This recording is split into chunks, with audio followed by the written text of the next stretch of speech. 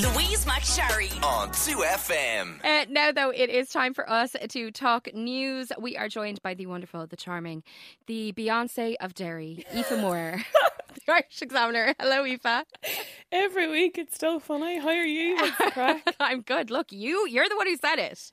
I'm just going with your decision to call yourself the Beyonce of Derry. That's all I'm doing. It's fine. It hasn't caught on in public yet, but I'm hoping it will eventually. And come here, you're in Derry. I am. We are amazing? intercounty travelling. Yep, up with my fully vaccinated parents. Oh, I just can't. I can only imagine. It's just. Was it emotional?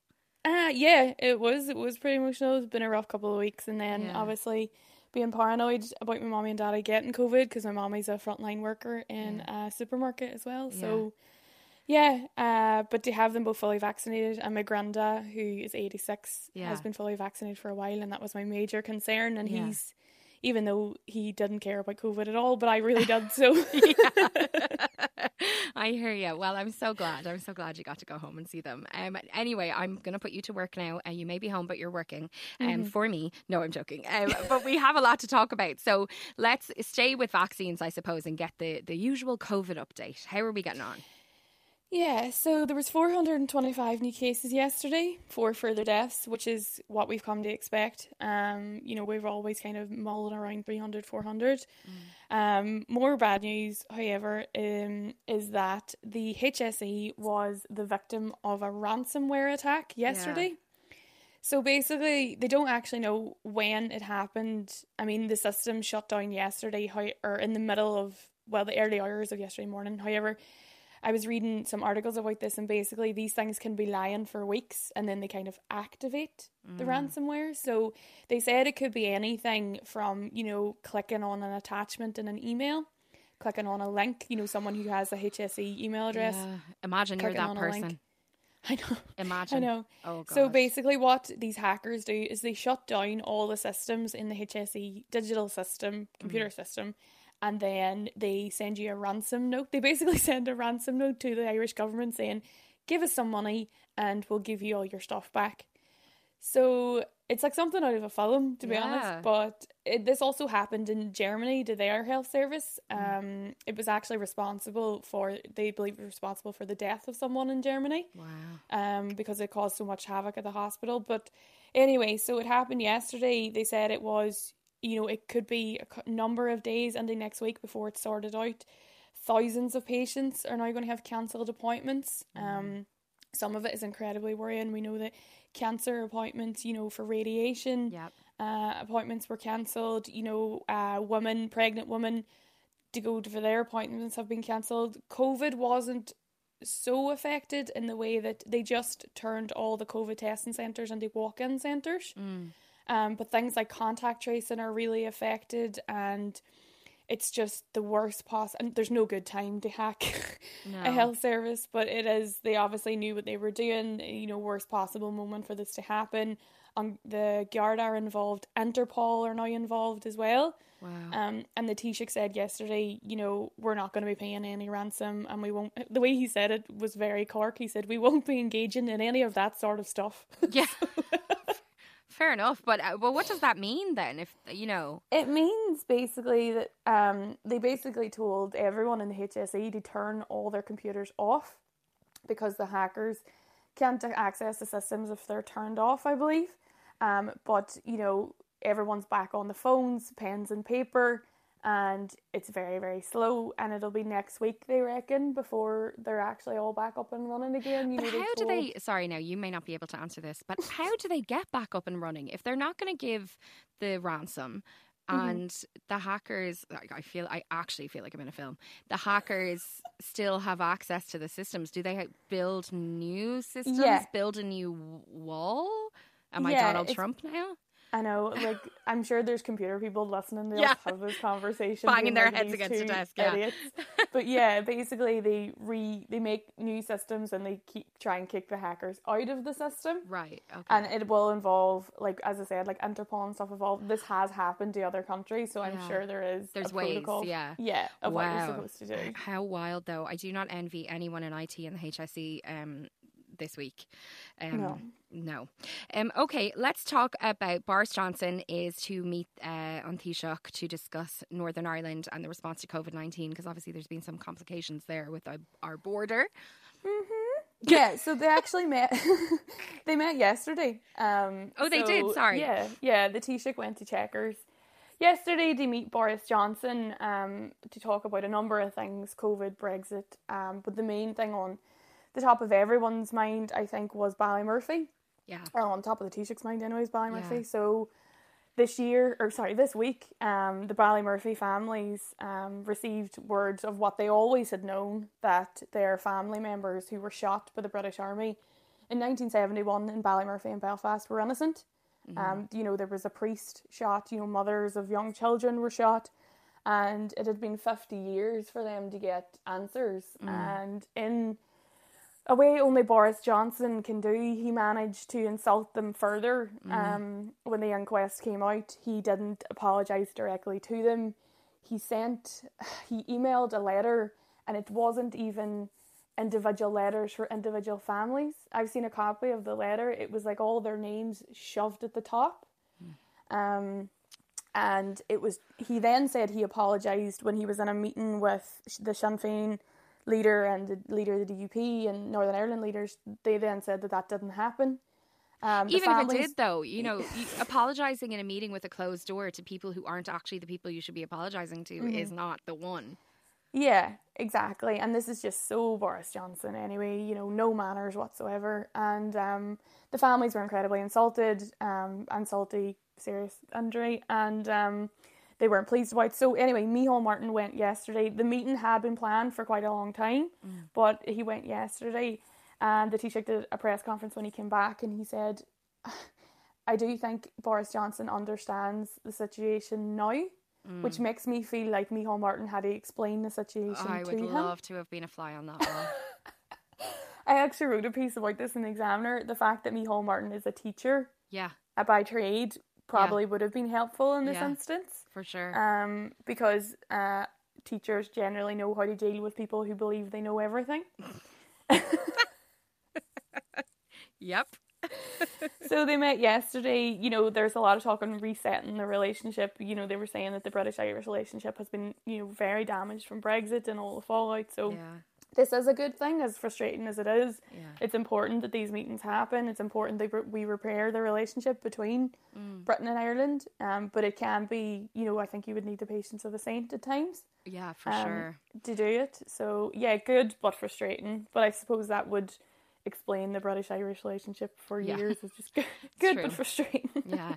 But staying with Britain and Ireland, there's talk of a kind of travel bubble between our two countries, isn't there? Yeah, so the Minister for Tourism, Catherine Martin, is going to bring proposals to government next week, and it's basically, there's a number of recommendations aimed at getting the state ready to start inbound tourism, which would mean that you could travel within the UK, to the UK, and you would be allowed to return without quarantine, and there would be less restrictions. So it would be the kind of, we've heard a lot about the green certificate. That's independent of that. That'll be for European travel, but it'll be a similar thing that, say, like Australia and New Zealand have. Yeah. So you can travel, you can go see family, you can go for a wee holiday, non-essential travel, and you won't have any quarantine when you come back, which I know will be a huge thing. For instance, my boyfriend or fiance, is Scottish, and he hasn't seen, his flights home were cancelled at Christmas. Yeah. So he hasn't seen his family since last July. Yeah, and there's so many people on in both countries in the same position who just haven't seen people, and people who've, experienced bereavement, people who have, gone through, major life event cancellations and really difficult times kind of on their own will be able to see family again. I think that's huge. And selfishly, I am of a generation where most of my best friends decided to move to London. So I very much look forward to being reunited with them. That's really positive. Now, we need to talk about what's happening in Gaza. And I know this is very complicated, so you've got a big job, but I believe in you. Thanks so much. When I saw this on the list, I was like, oh my God. So basically, there obviously has been ongoing issues between Israel and Palestine for a long time. However, this particular one kicked off during Eid. So the Muslim religious festival, and there was a number of people being, I'm not going to say evicted, but removed from their homes during Eid. This started a number of riots, and it's basically kicked off from there. So there was a report just this morning out that said that Israeli fire hit a refugee camp in Palestine. 8 children and 2 women, all belonging to the same family, were killed. So there's been, numerous deaths, mostly on the Palestinian side. There have been deaths in Israel as well. So the best way to describe it is Israel has a huge military called the IDF. They are funded a lot by America, and they have been firing rockets into Palestine, and they have already talked about using ground troops, which is incredibly worrying. On the other side of Palestine, there's a paramilitary organisation called Hamas. They also have been firing rockets into Israel. This in no way is a fair fight. Israel is a much stronger, much bigger military force. And this is kind of the result of the kind of stuttering of the peace process in Palestine and Israel. It kind of came apart about 10 years ago. And in the time since, the Israeli Prime Minister is this nationalist called Benjamin Netanyahu. He's very ultra-nationalist, and he is mad under the military, and the stuttering of the peace process has been a factor because of him. There's also been repeated elections in Israel because they cannot form a government. He can't get enough people to support his party in government to go on to kind of coalition. They've had, I think, 3 elections in the last couple of years. So politically, they're also kind of adrift. And the thing is, a lot of Palestinian people cannot vote. And the people who can vote, are always going to be in the minority. So they're always going to be on the back foot when it comes to dealing with Israel. But I think the scariest thing about it is that we're seeing the number of civilian deaths. We're seeing, women and children being displaced, and everyone has seen the videos. They're everywhere this week. It's just heartbreaking. The other thing is that in Gaza especially, I think it's something like 40% of the population in Gaza is under 17. So most likely the people that you're going to hit are going to be children when you're firing rockets into there. And I think, the news this morning of firing rockets into a refugee camp is just, there is no excuse. They're saying that the Israel army saying that they're hitting targets, tunnels. They've killed Hamas leaders, but there has also been a lot of civilian death. And I think, turning a blind eye, which has been done for the last 10 years. I know how important peace processes are, and I know that they're a process and you need to stick at them, and turning your head away because it's a bit complicated and the politics is a bit messy doesn't serve anyone, and it only affects, the most vulnerable people. And the UN and all these, organisations are coming out saying, we need to do something, people need to get back around the table, but there needs to be actions rather than words, and we're seeing a lot of hand-wringing about what's happening and not a lot of action. So you would hope that in the next few days, if not immediately, people come to the fore, and I don't know whether it's something like sending, ambassadors, I don't know, or Joe Biden saying something, but something has to be done because it is the most vulnerable people are always the most affected when it comes to conflict. Yeah, thank you so much, Aoife, for explaining that, because it is, I know it's a very tricky thing to talk about because it's very complex and there is a long and layered history there, but it is so important that, as you say, that we don't turn away and that all of us keep our eyes open to what's going on, because it's, people have the power and, the bigger a stink is kicked up by people around the world, the more likely it is that we can see change. Okay, and then very quickly, Joe Biden is delighted with himself because he's been able to relax the restrictions for vaccinated Americans, and things just seem to be going very well there in terms of the vaccine. Yeah, so they basically told them you don't have to wear masks. So they basically said, if you've been fully vaccinated, you no longer have to wear a mask indoors. He said something like, this is something you've earned.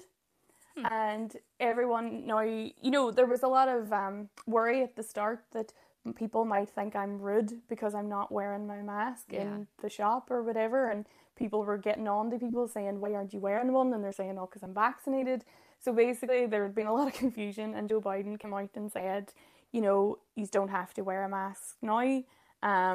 because this is something you've earned by getting your vaccine.